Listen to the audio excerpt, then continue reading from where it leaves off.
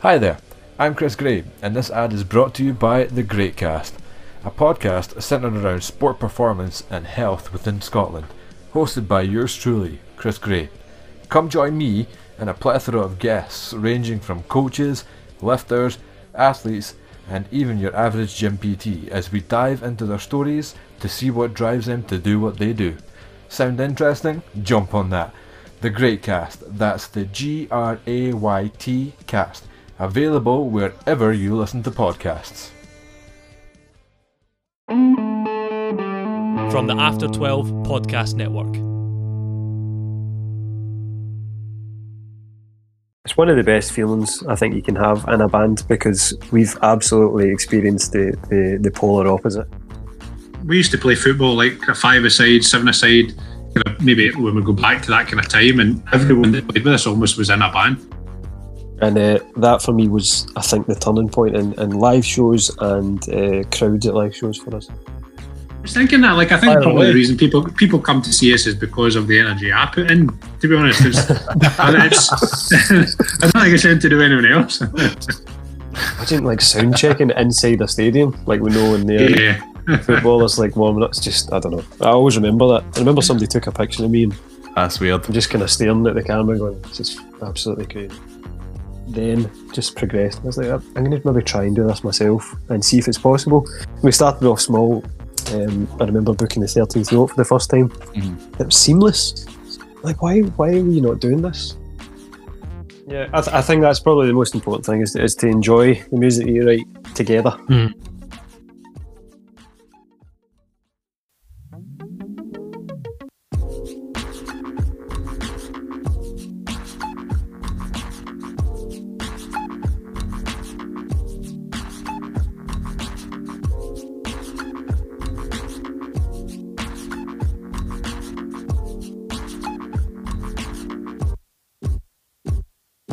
First of all, guys, thanks for coming on the show. Really appreciate it.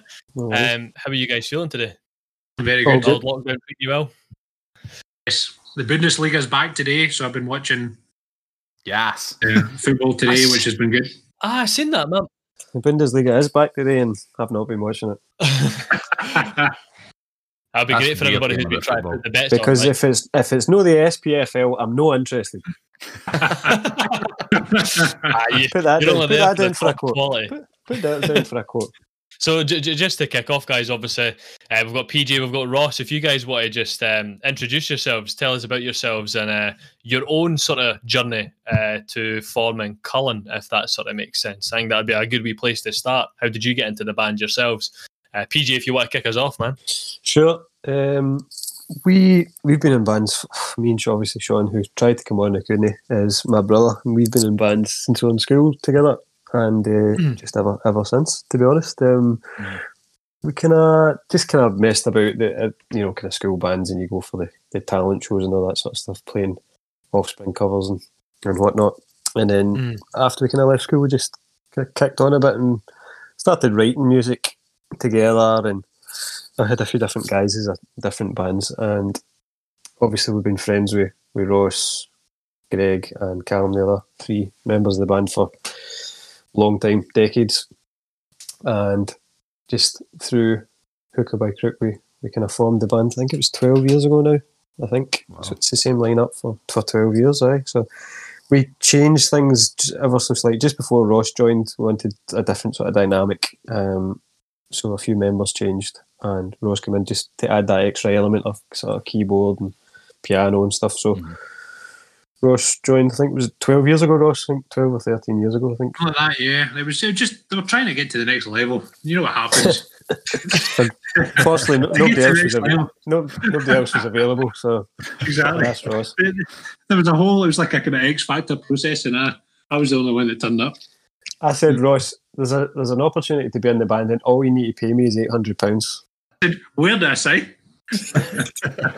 So there you go. That's the history of Cullen for me. But Ross can maybe elaborate on his. Oh well, we been to me and Callum, who joined the band kind of latterly. Me and Callum both joined at the same time, and we'd went to see Cullen many times, at different pubs and things, and different gigs, and we were friends with PJ and Sean and Greg that were in the band, and we just got asked to be a part of it, and it was an opportunity we couldn't really miss, to be honest. And I could like to think we added something a wee bit different, but it was just the idea to be in a band with your friends. That was the attraction of it, really.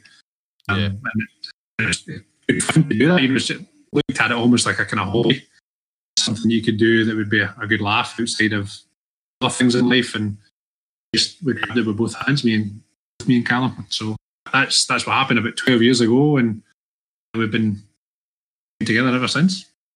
That's mad. That's a long time to have all the same lineup as well. Kind of unheard of now, isn't it, to be honest? Yeah. So are you guys, obviously you were saying you were friends outside the band, so is it just a case of like you are all really that close out with the music that really helps being together? I think, we are like, obviously me and Sean are brothers, sort of best friends anyway. I didn't know that actually. Did you know? There you go. But I think the rest is like just even before Greg joined, we knew him from skateboarding. Like it's sort of friends first, and then like we became a band after we had been friends with each other for years. So I don't know any difference. So it's hard to kind of talk about it. But like I know people who get band members by advertising and like on Facebook, and remember we used to practice in Berkeley, there'd be people that leave their details up saying, if you need a guitarist, I'm into this style of music, and that would just be totally alien to me, because like I said, we were all friends first, and then the band came. So maybe I would just say that's probably the reason for the longevity of it. It's quite handy that you had loads of friends that played instruments to be able to form a band. That was the bit I struggled with. Yeah, and like Ross will kind of touching that, like all our friends were in bands when we were growing up as well. There was a lot of music, and like everyone was in bands and sort of doing their own thing and enjoying it. We used to play football like a 5-a-side, 7-a-side, maybe when we go back to that kind of time, and everyone that played with us almost was in a band. They came from Cumnock or locally and everything, and it's quite a strange thing when you think that two things in common. So it's maybe quite fortunate that way. We know so many people that are quite, obviously not in our band, but they're bands that are, we think are good and, been friends of ours for a long time. So it's obviously a blessing in a way.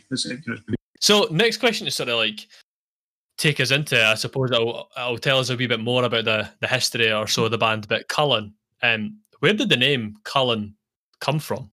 It's probably Sean's. I think basically the reason we wanted to change it up is we were a band and we had sort of different band members, and in that moment where Callum and Ross joined was like a definitive, this is a new beginning type of thing. So we wanted a new name. In fact, no, I'm telling. What were you called before then? I'm telling lies. What am I talking about? Before, it was Cullen before. Sorry. So basically, we came out. It's just fucking back. It's been that long. PJ just try to make people feel better. We changed it. New beginning. We just wanted to make you feel better. It's like that scene in Wolf of Wall Street where the drugs just take a while to work. So that's him just kicking into it once now. So yeah, we were in a band called Wake the Neighbours from school. Really cool name, obviously. And after that, we had a few different band members join. And then we decided like we need a new name. And it's basically just me and Sean are half Irish and we're interested in sort of Celtic mythology and stuff. And it's a name of a sort of kind of Celtic warrior. There's fables and whatnot about the hounds of Cuchulainn and all that stuff. So yeah, it's just a kind of interesting, strong name. Nothing really more than that. That's actually quite a cool wee history behind that name. Like I did not realise that was what it stood for. That's really quite cool. Well, we're a cool band. Just on the basis of interesting names, yes. One of the things that really stands out for me is that you, again, this is probably going to answer a lot of my questions, but you've also got really interesting names for like some of your tracks. So I'm just going to run a few by you, right? And I want you to tell me where the names came from. So First one is Brian Canyon. Brian Canyon? Where did that come from? Boy Canyo's brother. Brain Canyon, you mean? Oh, sorry. Is it? Brain Canyon. Brian is it not spelled with a Y? No. What? Brian Canyon sounds like a I was questioning that myself. I was like, I've not come across Brian Canyon on it. Brian Canyon. when I've been Holy going shit! through I the just songs checked on Spotify. Yeah. I've wrote that down with a Y. I read that Brian Canyon, and I was like, I'm going to need to ask about that name. That sounds a bit like Ross, was Brian Canyon your driving instructor? It's the guy that it was my driving instructor that had serious piles. Oh, that's a cracker, man. Brian. in that case, then Brian Canyon. I think we should It's just some serious moose knuckling. we need to, That's better than having piles. we need to change the name of that now, Ross. I think you should. You should get merch for that. Brian Look Canyon. back to Brian Canyon. Canyon, it's just a photo of a driving instructor with piles. He's Brian Brutano's cousin. So Brain Canyon, Ross. I don't know. Brian Canyon. Do you know what Brain Canyon's about, Ross? I mean, I can hazard a guess, but it might not be right. That's the thing. I always just because it wasn't us that we didn't write that song. That's a Sean Kelly special in it. It was written by him. I think a wee while before we even recorded it. I think he wrote it Aye. a long time before that. But it was. I always just thought Brain Canyon referred to the kind of canyon between two different people's brain. Like two different people's points of view can be so large. My take on it, that's probably wrong. Like totally wrong. I mean, I don't know. Not as wrong as the name that I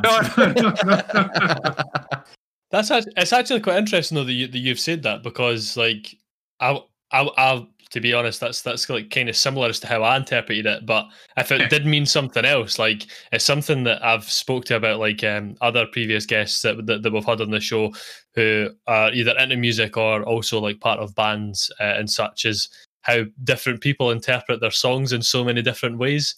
Like a song is personal to sort of like everyone. So it's quite interesting that you said that. You're like, actually, I don't know, but this is how I sort of interpret it. It makes sense to me.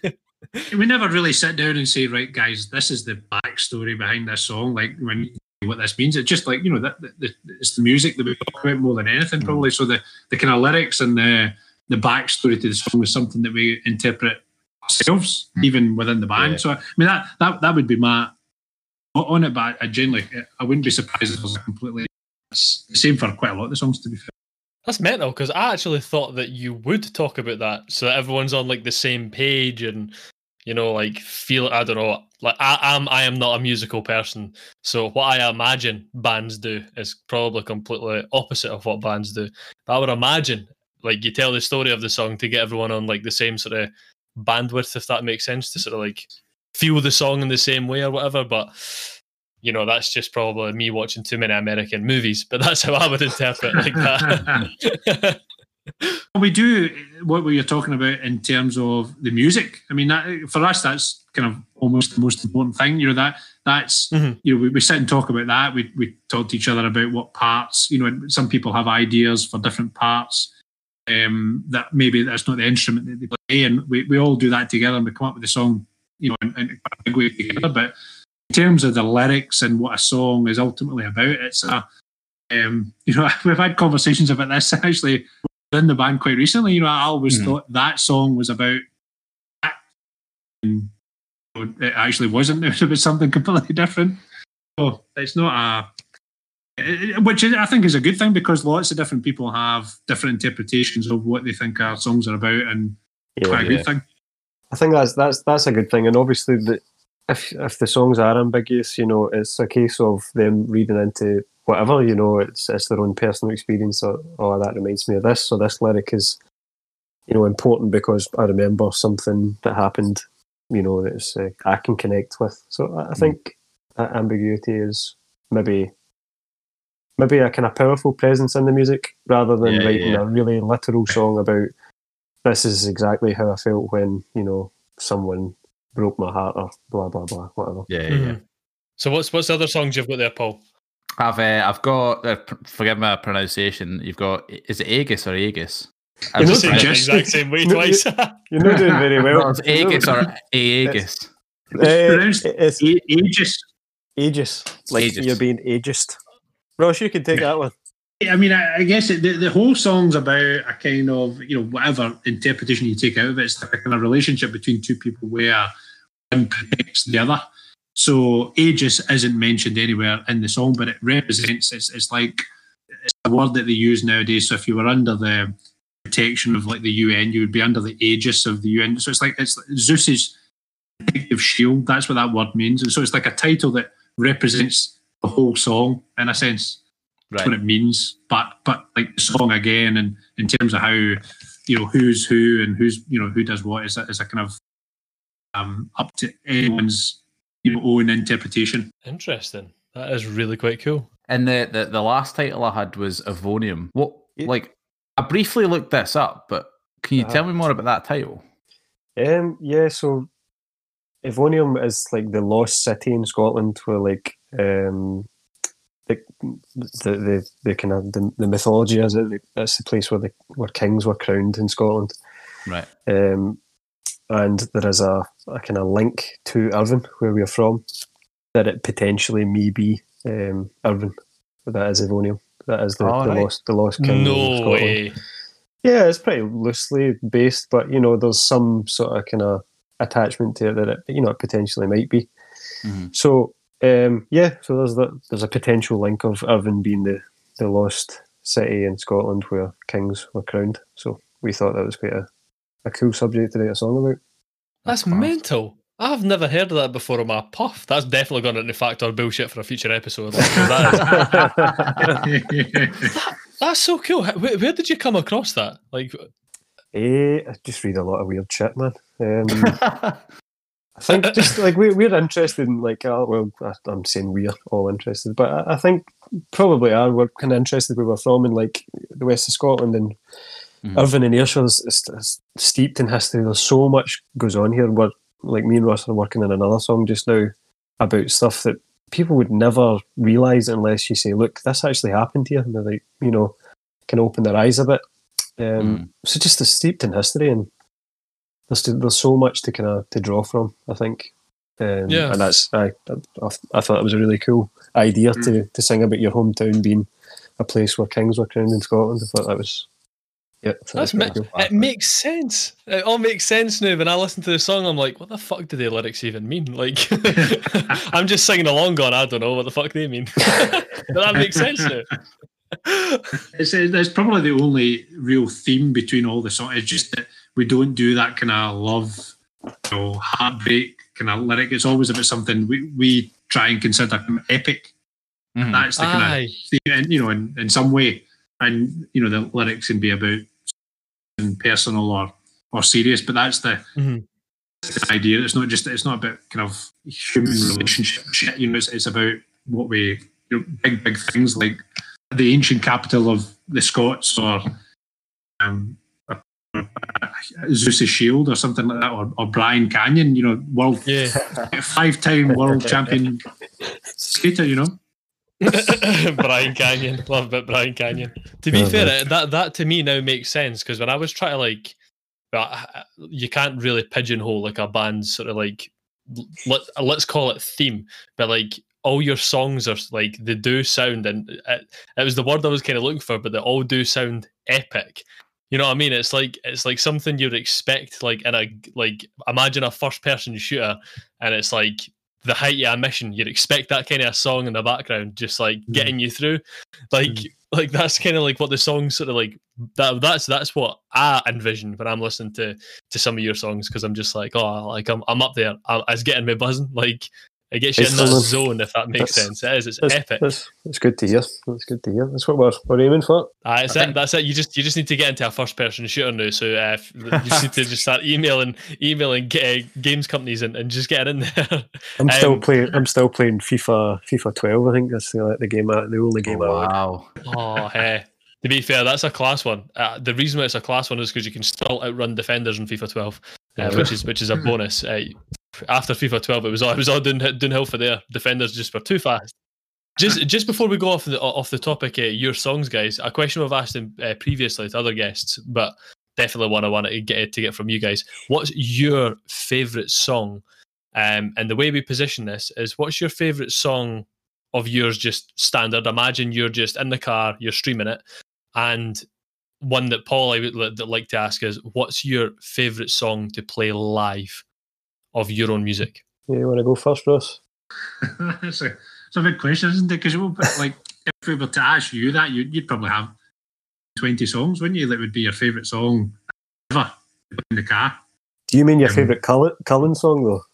Yes. Of course, like, I mean, that. Yeah. Oh, you mean the favourite Cullen song to play in the car?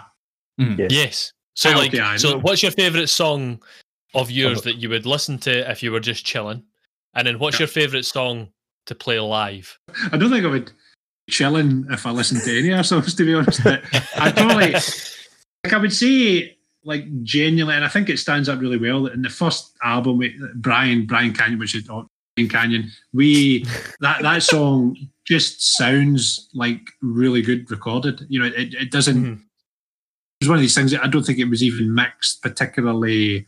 It wasn't overproduced. It was just, you know, all the kind of elements of the song that were recorded into it just sounded really, really good, actually. And it's a good song to listen to live.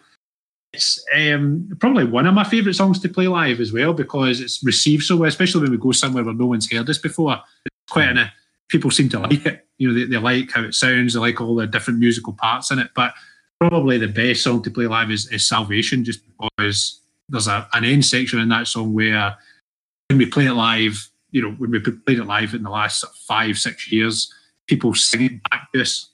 Yeah. Therefore, you know, that's a good feeling. It's good when people sing your songs back. You know, so that's probably the best song to play. But there's loads that I enjoy playing live. Yeah. So that's like a song that you know will engage the crowd. That one. Yeah, but it's always good that's to the have thing. up your sleeve. Yeah, no, it's just that's good fun, isn't it? You know, when you hear people singing a song of yours back to you is just good, isn't it? It just feels great. What about yourself, BJ? What's your favourite? It kind of changes, to be honest with you. Like, I don't really have a song that's like my favourite song that we've ever done. It kind of changes all the time, really. So I listened to Evonium today in the car for the first time in I don't really know, months probably. And when I'm listening to it, I'm like, oh yeah, this is probably my favourite song that we've done. But, you know, in a couple of months' time, it'll be something totally different. At the moment, it's Evonium. I just I think it's there's something about it. There's something about it just kind of gets me. And the album version of it is slightly different because we released that in between albums. That was like 2014 that first came out, and then you've done it again for the album. Is that right? No, it was 2017. It came out. We done Reverie in 14, all Reverie. Ah, in 14. right, yeah. In 2017, we released Evonium just as a standalone. Sorry, just because it was in a lot of time in between the albums. But the album version has got a kind of outro sort of section, which is really sort of nice. instrumental and kind of Instrumental, quite ambient, isn't it? Ross with the good stuff there. Yeah. So at the moment, I think Evonium's probably my favourite. I think it see the starts and finishes, and it's just it's all so tightly knitted together. Yeah, I think for me, and there's a lot of different sections, but they don't really seem kind of. It flows really well. That's what I'm trying to say. It flows. Is really that your well. favourite to play live as well? It's a good one to play live. It's a hard question to answer, actually. Do you know the song I enjoy playing live the most at the moment is Aegis. It's like it's fast, so like there's a good energy to it. It sounds bad. It's over quickly. I don't say that in a bad way, but it's like it's a good tight kind of compact song to sit in the set. I've enjoyed playing Aegis over the last 2 years or whatever. A song I always go back to, and I think we could all play it in our sleep, is All Reverie, and I think that's a really good live song. I think that's a kind of it's melodic, and for the first time, where was it we were playing? It's maybe the album launch, and people were singing All Reverie, like the verses of it. And I know what Ross was saying, like at the end of Salvation, there's a very distinctive section where it's basically all just voices. There's minimal amount of music, but All Reverie, the verse is still a lot going on musically. It's quite sort of energetic, but I noticed people singing the verses, which to me was quite obviously humbling, but interesting. So All Reverie is probably the song I enjoy playing the most, although Aegis is at the moment. Just getting that like energy back for the crowd, like with them singing back like the words, like how much effect does that have on the performance overall? Like for you guys, like how does that sort of like make you feel on stage in the sense of, right, you know, I know that, you know, you practice as a band like before the gig, but when you're on stage and you're in that moment and people are singing those like words back to you, does that like enhance your performance in any way? I think it's one of the best feelings I think you can have in a band, because we've absolutely experienced the polar opposite. You know, when we were writing music, and some of the music that people now sing to us, sing back to us, sorry, has been played years and years before that, and nobody really gave any sort of kind of feedback or appreciation of it at all, which is, you know, fine. That's just the way things go. But then you hit a certain point, and like, I'm not saying like everyone in the crowd singing back to us, but even if it's 5, 10, 15 people, it's an amazing feeling. That is an amazing feeling. It's something that I never thought we'd experience. Never. When did you set that point? I said that done an interview with a guy I know, Jamie McGeechan, who is under the guise of Little Fires, a Scottish acoustic artist, a couple of weeks ago. There's a plug for Jamie. And we played a gig, I think it was in 2013 at Broadcast, and it was it was about half a year after the album came out, so people were sort of digesting it, and it was sold out. And if you've been in Broadcast, like, I think it holds about 150. I quite like Broadcast. And that's the gig. I noticed a momentum shift. I don't know if Ross will agree with me in that, but people were singing, like, people wanted an encore, you know, sort of stuff that we'd never really experienced before. And that for me was, I think, the turning point in live shows and crowds at live shows for us. Do you think you guys like started to draw in really big crowds because of like the way that you actually perform? Because you have such a high like I have, Jesus, like the amount of energy that comes off the stage with you guys is unbelievable. PJ, did like when I saw you guys, like at one point, did you know jump off the stage and start getting amongst the crowd? Like that was like cool. I was just like, what's this guy doing? He's not. But it was so cool. Yeah. See, to be honest, I think everything like that comes with time, comes with your own confidence in playing live with each other, coming out your shell a wee bit more. So encouragement, sort of like the bigger audiences. I would never say that we can get huge audiences, but in that sort of environment, 150 to sort of 300 capacity venues, we've done sort of quite well over the last few years. But you're absolutely right. So you do sort of feed off crowds, but also there are moments where you're like, this needs to get kicked up a notch here, because people I just need a kick up the arse. So some points it's because things are going so well, and some points I think you need to inject a wee bit of energy into folk. That's how I feel about it. The whole sort of live experience for us, I don't know what you know, like, see, before it, you're not going to say, I'm going to hold my guitar a certain way, or at this point in the music, I'm going to move a certain way. Nothing is choreographed or anything like that. It's literally just coming for your gut. So in terms of what we do live or how we act on stage, it's spur of the moment. It just happens. And there's nothing sort of predetermined about that, for me anyway.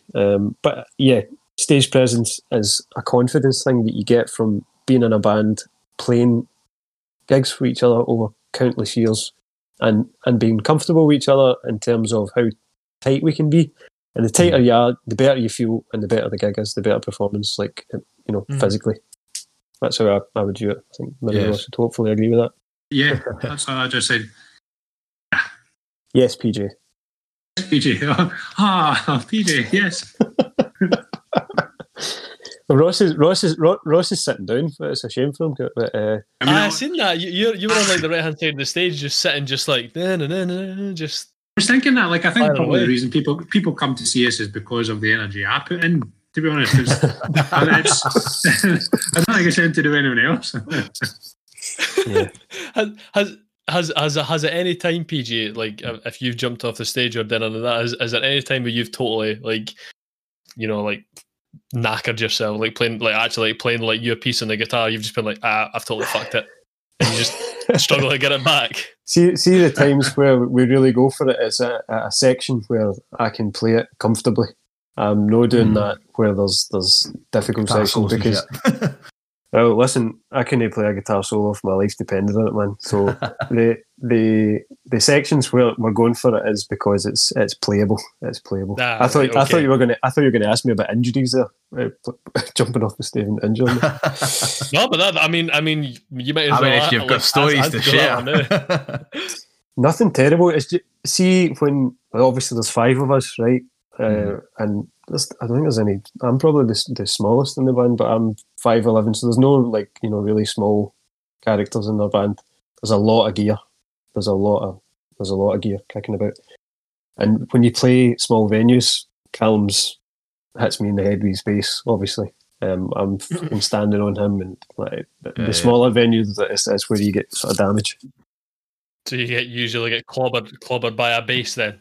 That's usually how it goes. I've been hit a few times with the old bass and whatnot. But at least you think that's maybe why bass players are the least favourite in the band.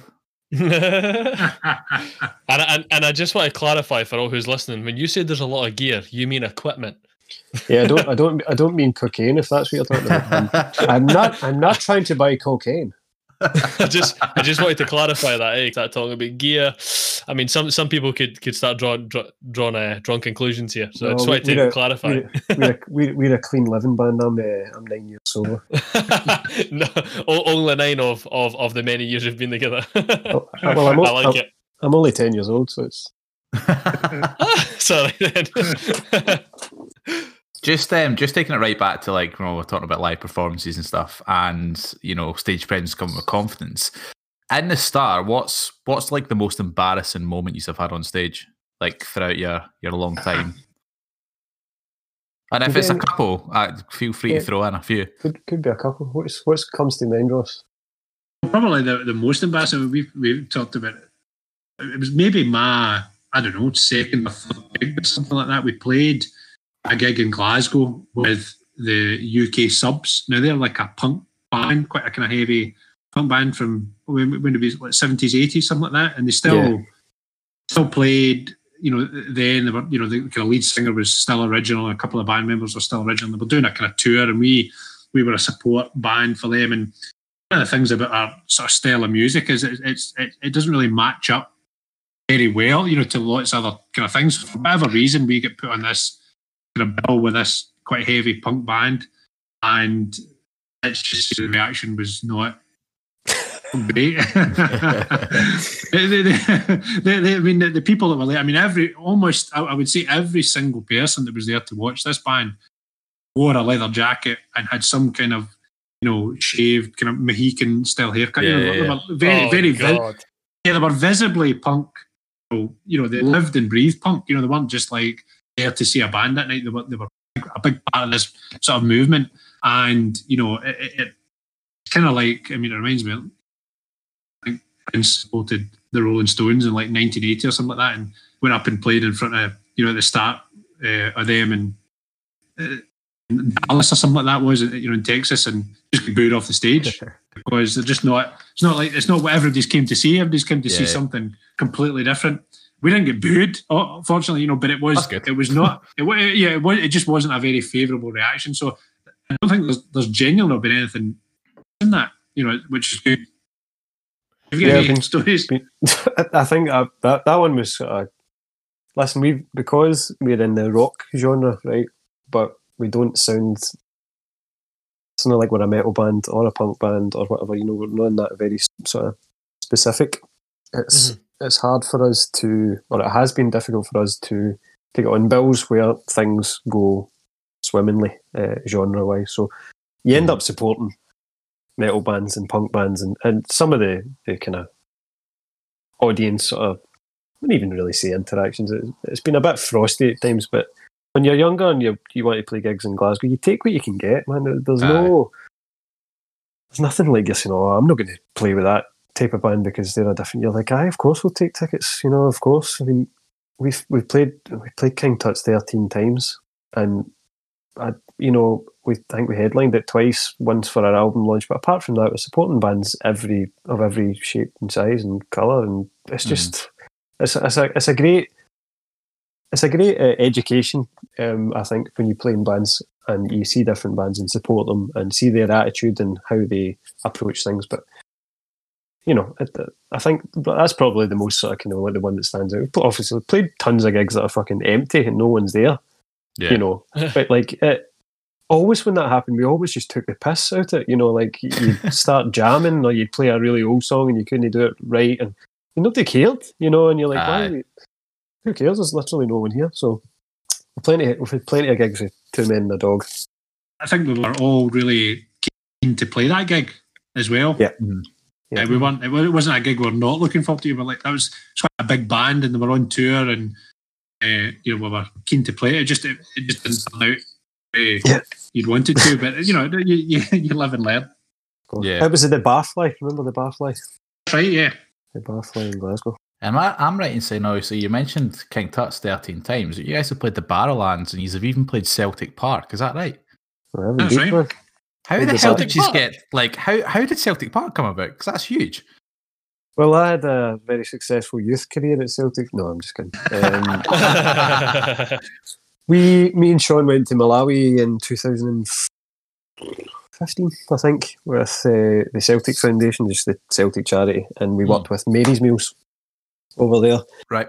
And so we came back and obviously made a lot of friends going over there, people connected to Celtic and whatnot, and just talked to them, and they said, listen, we're doing bands that are associated with the club, not in any official capacity or anything, but people that that support the football team, and we're doing gigs like just before European nights. So I think it was the Europa League at the time. Mm-hmm. So we played just before Celtic Rapid Vienna or something like that. That's how that came about, just a connection just through the Mary's Meals and going to Malawi with the Celtic Foundation. How did you feel before that one? Fucking terrified, man. I was absolutely terrified. Absolutely terrified. It's an amazing experience, though. Like, you never get that again.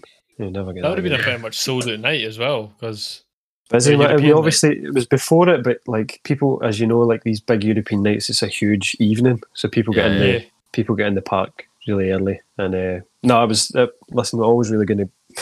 It's something like I'll never forget. Obviously, the band around as well. Mm-hmm. That's your favourite venue ever played? Is that right, Ross? Easily. I mean, I don't know what venue would be better. and you're a Kelly fan? Bias. No, I'm a Kelly fan. I just like why it's like saying, oh well, we played the Super Bowl one year, but my favourite venue is King Tut's. You wouldn't do that. You would like Celtic Park was amazing. Like it was huge. Yeah. And it was pretty full when we started playing, and by the time we'd finished playing, it was just packed. Yeah. It was incredible just to do that before a game. It was great. It's funny because you managed to draw a massive crowd. That's yeah, you can say that. That's right. It was just a friendly or someone to nobody.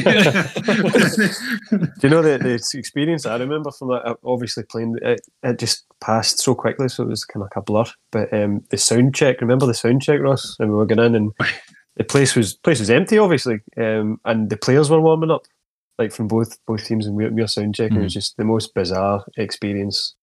Imagine like sound checking inside a stadium, like we know in there. Yeah.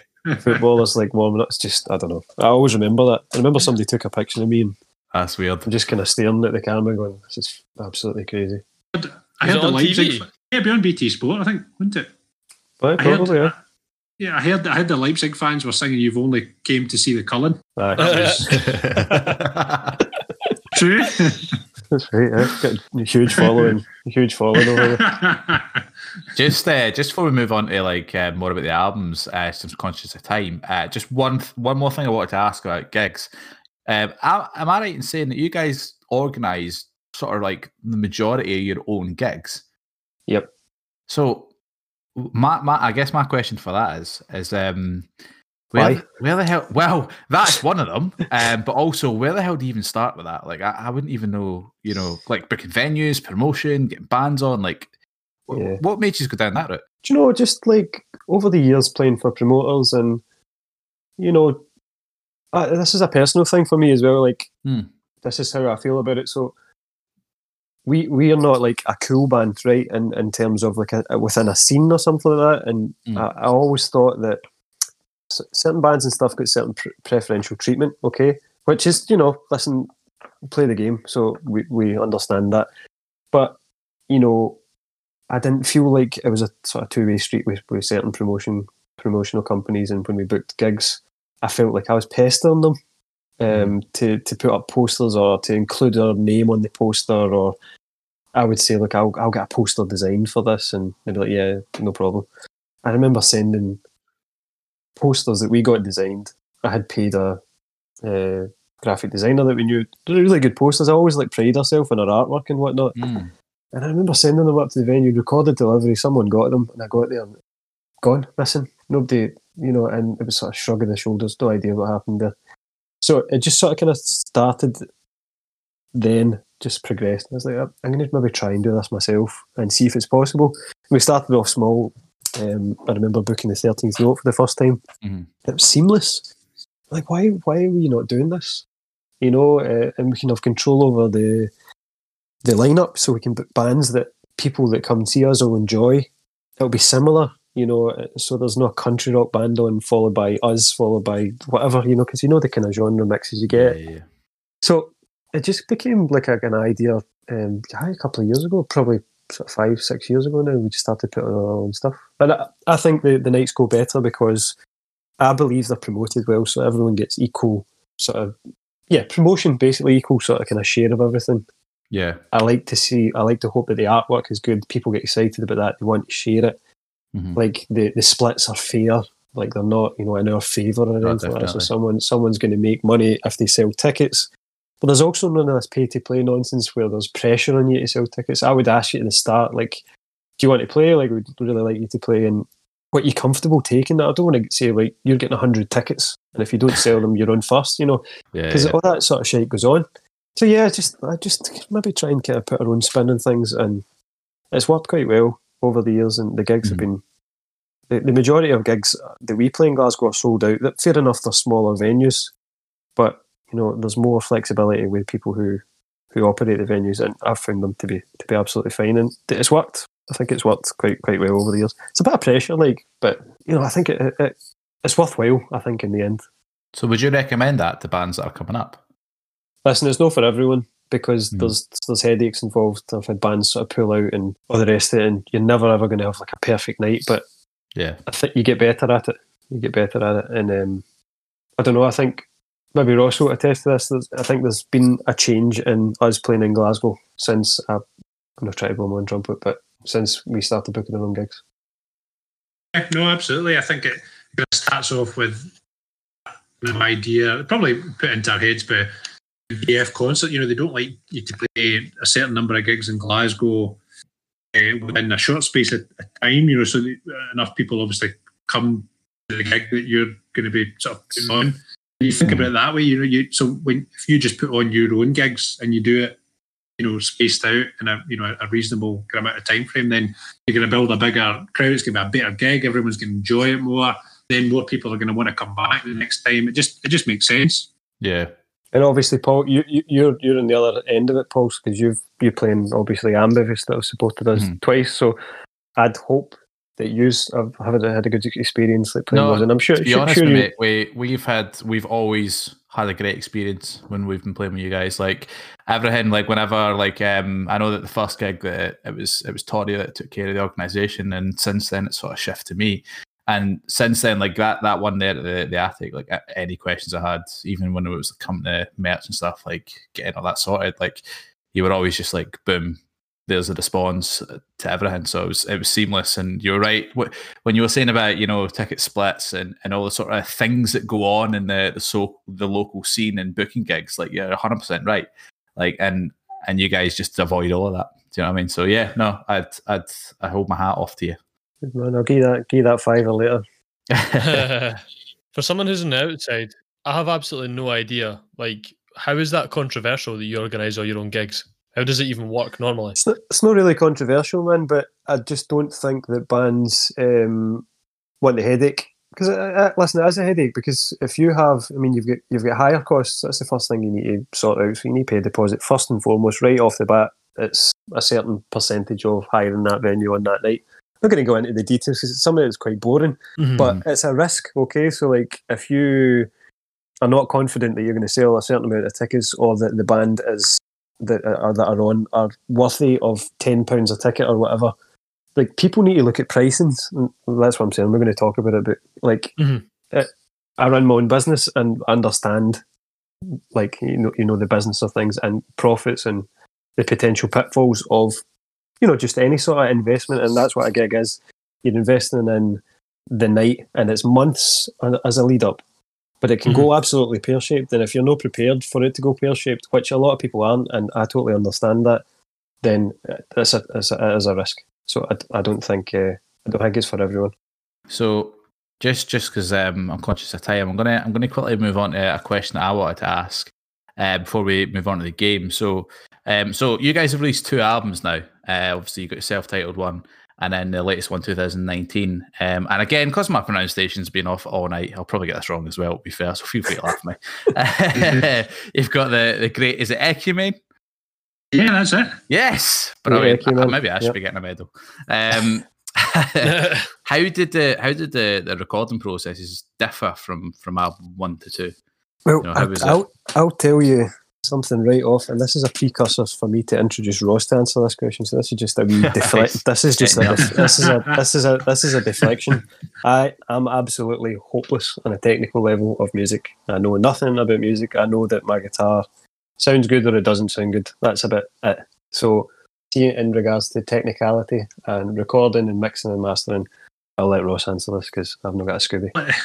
Well, I better say actually that Greg is the one, obviously, that he mixes everything that we do. He did it the first album, and he did it even more kind of separate way, song by song, and the second album as well. And I think that the big difference is just is experience.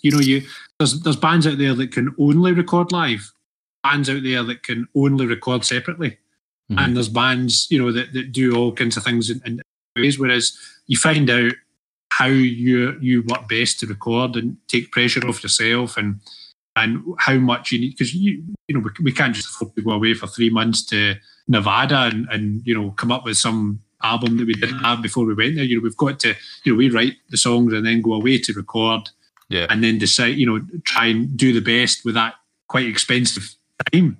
So I think that the second time you go away to do any recordings, you just know what worked best the first time round. What's most important to be recorded there, what kind of things you can change later, what things you can't. And it just makes it an easier process, I think, even though, and what that allows for, I think, in this second album, we've done a lot more intricate, more complicated sort of things in a recording sense, in terms of sound, in terms of things that are played. But it's easy to do those things because all the other stuff that was maybe slightly more difficult the first time, I think that's the kind of, generally speaking, you can go into all the detail, but to be honest, I wouldn't even know much about the detail. Greg would be able to take you through it almost on a kind of nerd-like basis. He's heavily into it, but I think that, generally speaking, I think that's the difference that we feel. Probably PG's the same. That difference the second time, because it's just very, you know what works, you know what you need to do, you know what you don't need to do, and that helps a lot as well. Honour Greg Irish, honour the Carnia. The Carnia. So just a quick one off the back of that. You mentioned obviously Greg does the mixing and the mastering, but do you guys record it all yourself as well, or do you go into like a studio to do that and take it from there? Well, we go away to record up to there's a place just outside Ardgour. Well, it's technically Ardgour. It's in the shadow of Ben Nevis, and it's an incredible place. Watercolour Studios, and it's this big, huge live room. They record a lot of the Celtic Connections CDs up there. They do lots of things for lots of different types of bands. Maybe not rock bands like us, but that's what we enjoy about it. It's a place where you can go and you can hire the house next door, and you've got the whole recording studio next door to that. And things for me, really playing this big grand piano in this huge hall, and it's all mic'd up perfectly is a joy. And there's lots of places you can go and record, but nowhere really with that sort of atmosphere and environment. So it makes it like a holiday when you go away to record. And PJ probably feel the same.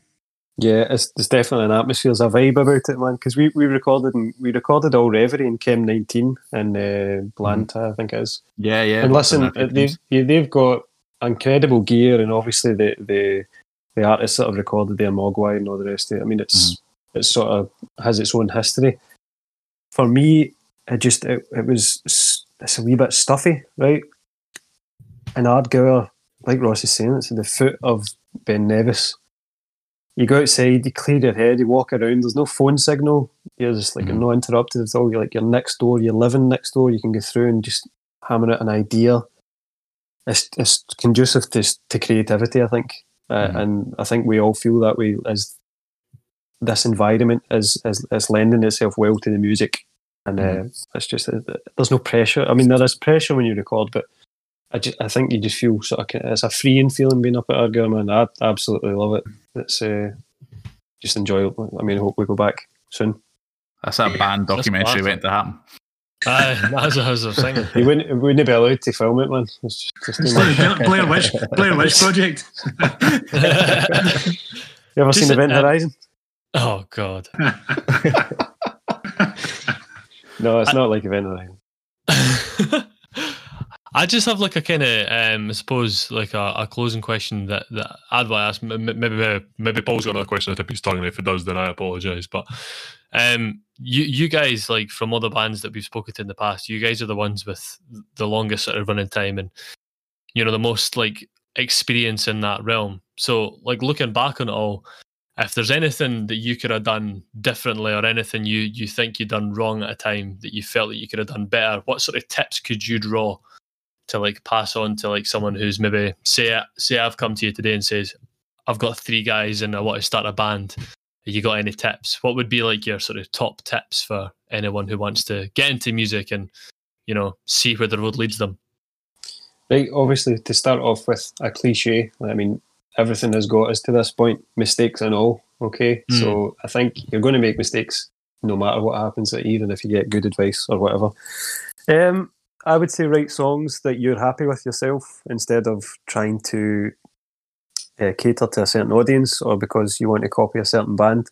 If you like the songs, then it comes across when you perform, and the audience will enjoy it because you're enjoying it. I just think I just try and be original. I know that's really, again, probably a cliche thing to say, but if you're enjoying the music that you write together, it'll come across, I think, loud and clear. Yeah, I like that. What about yourself, Ross? Is there anything that you could... Yeah, no, I wouldn't disagree. I think that, there's lots of things that have happened to us that we're quite fortunate with, like we talked about earlier, friends being into music and everything. And from what I understand, that seems to be the biggest problem that a lot of musicians sort of face, is just that who do I connect with, who do I go and try and have a band with? Loads of people that have that problem, and we've never had that problem. So other than what PJ said, I mean, I wouldn't really even know what an answer to that would be. Yeah, I don't have any. Yeah, I think that's probably the most important thing is to enjoy the music you write together, rather than having. And I think the freeing part of music is to not try and put yourself in, within. I don't know, to confine yourself into a certain space where you say, this is the only song where we need to try and write this type of song. And write whatever comes natural and enjoy it. And even if you're playing a gig to 5 people or 10 people, just enjoy it, and it will come across, honestly, rather than it's contrived. And I don't know, just if it comes natural to you and you've enjoyed writing it together with your friends, then I think you're winning. I like that. That's a very honest answer. I really like that. It's very true. It's like you won't make mistakes, deal with it, but write songs that you enjoy. Absolutely. And as a young band, you will make mistakes, and then you play gigs and you make an asset, and you maybe play bad gigs. But go and play another gig. You know what I mean? Like, it's not as if we've played every gig we've played has been perfect. You make mistakes, but the more you play, the more you enjoy it. And if your songs come from the heart and you enjoy them, it's going to come across to everyone listening and watching. I like it. Well, guys, I think that unless Paul's got another question, Paul, you got anything else?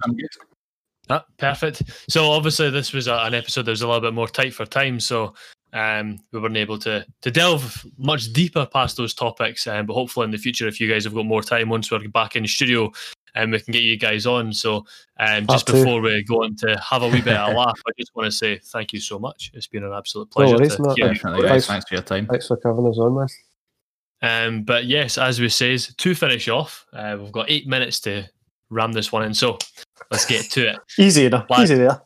Yeah, well, I mean, you guys have got the gear, and I've got the exactly. No, you're going to buy his dinner first. Nah. That's the Chinese are shut. Exactly. I mean, the Chinese near me are open, so I would be able to at least bring you one across. So, I mean, it might be a little bit cold and congenial. That's all right. As long as you can afford a microwave, you're totally fine. That's all right. Right, lads. So we're going to play fact or bullshit.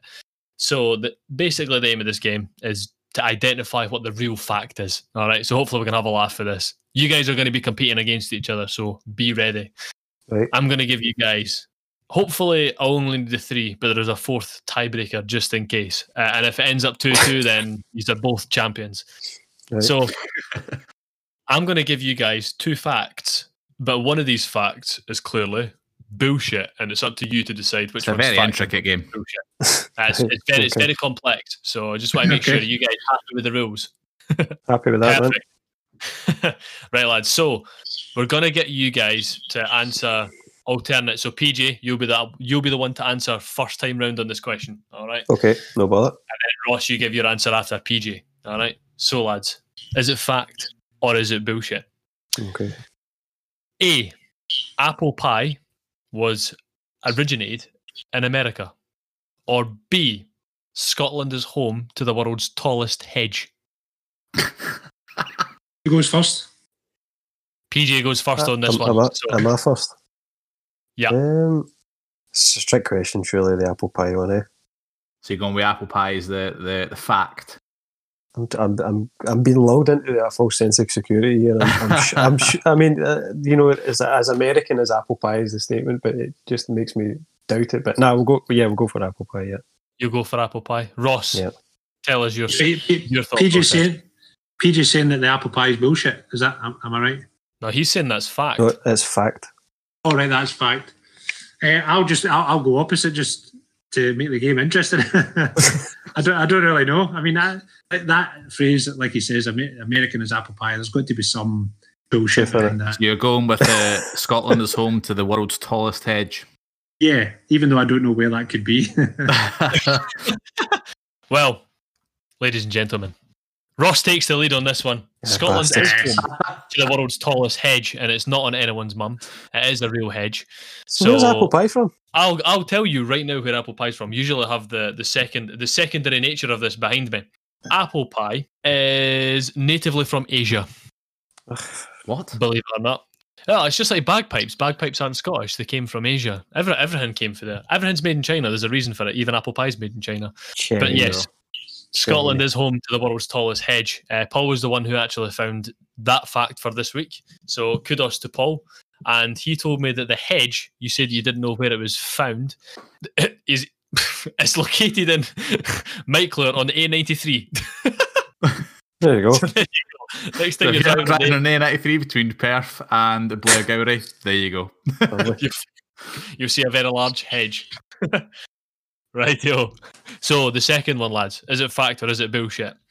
Is it A, the largest known living organism on Earth is a tree, or B, chameleons camouflage to hide from predators? Ross, you're the one to answer this one first. I would say that. Tough this game, eh? Yeah, I mean, I would say that the fact is that chameleons camouflage to hide from predators. I'm just going to go for that. Cool. PJ? I'll just go against Ross. I'll go for the largest organism in the tree. I love how we just encourage competition on this. Do you know what? See next time, I'm going to add in 3. Just like this kind of be happening. Everybody's just hell bent on beating each other. I love it. It's 1-1. The largest known living organism on Earth is in fact a tree, and chameleons don't camouflage to hide from predators. Again, this is one of Paul's ones. They hide to regulate body temperature. They hide to regulate body temperature. Their camouflage is used to regulate body temperature. That's why they change their colours. Better interesting one like that. I don't know if I believe that. A way to communicate, apparently. Yeah. Really? I don't know. Is that how they attract mates? They just go a different colour. What's your favourite colour, doll? Purple. Haha, coming right up. Rightio, so the third one is 1-1 the new, so this one has to be the tiebreaker. So whoever gets this is going to be the champion. I'm just going to decide which question I'll go for. I'm going to go for this one. So, is it A, all UK swans are owned by the Queen? Or is it B, sumo wrestlers make babies cry for good luck?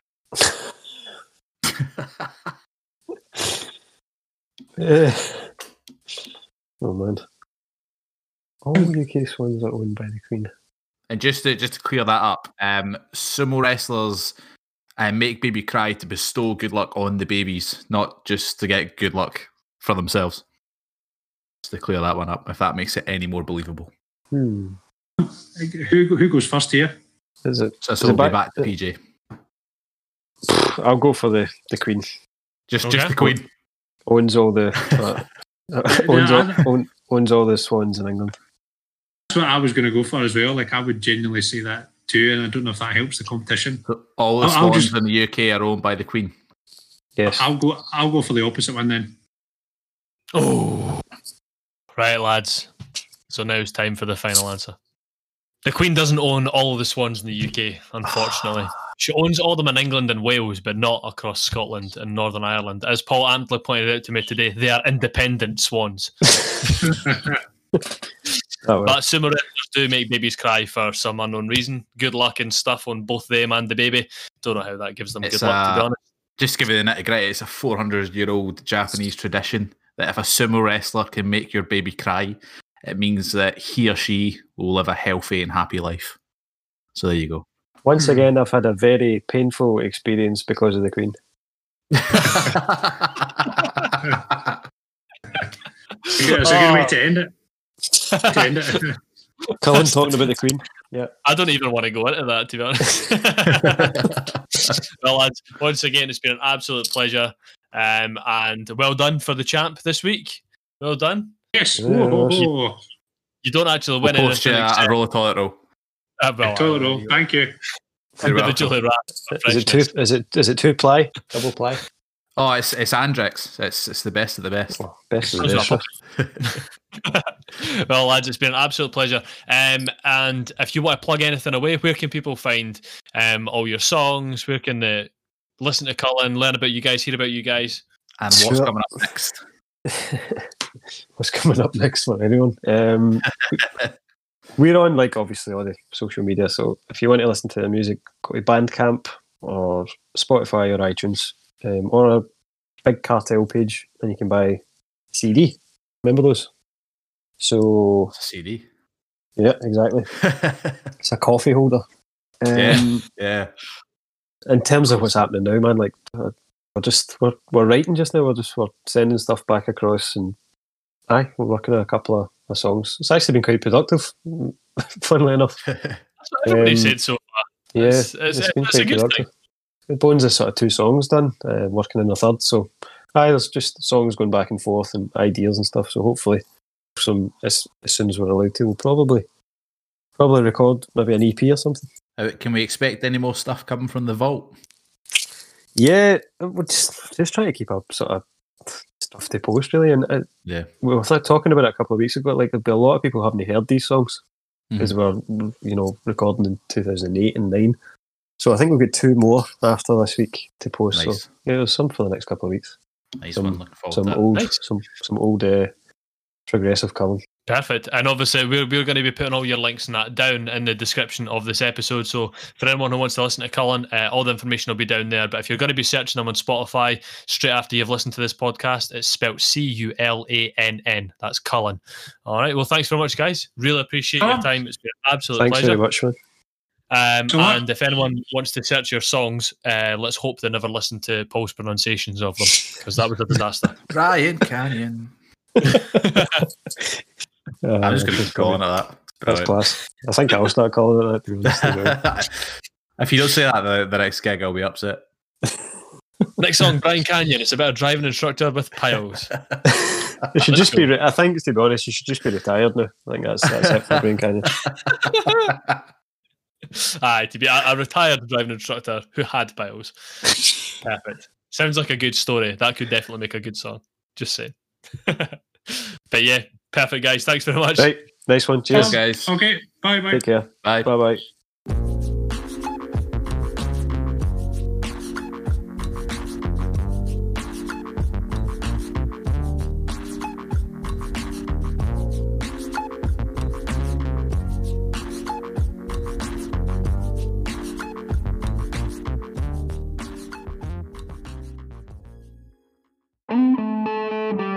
From the After 12 Podcast Network.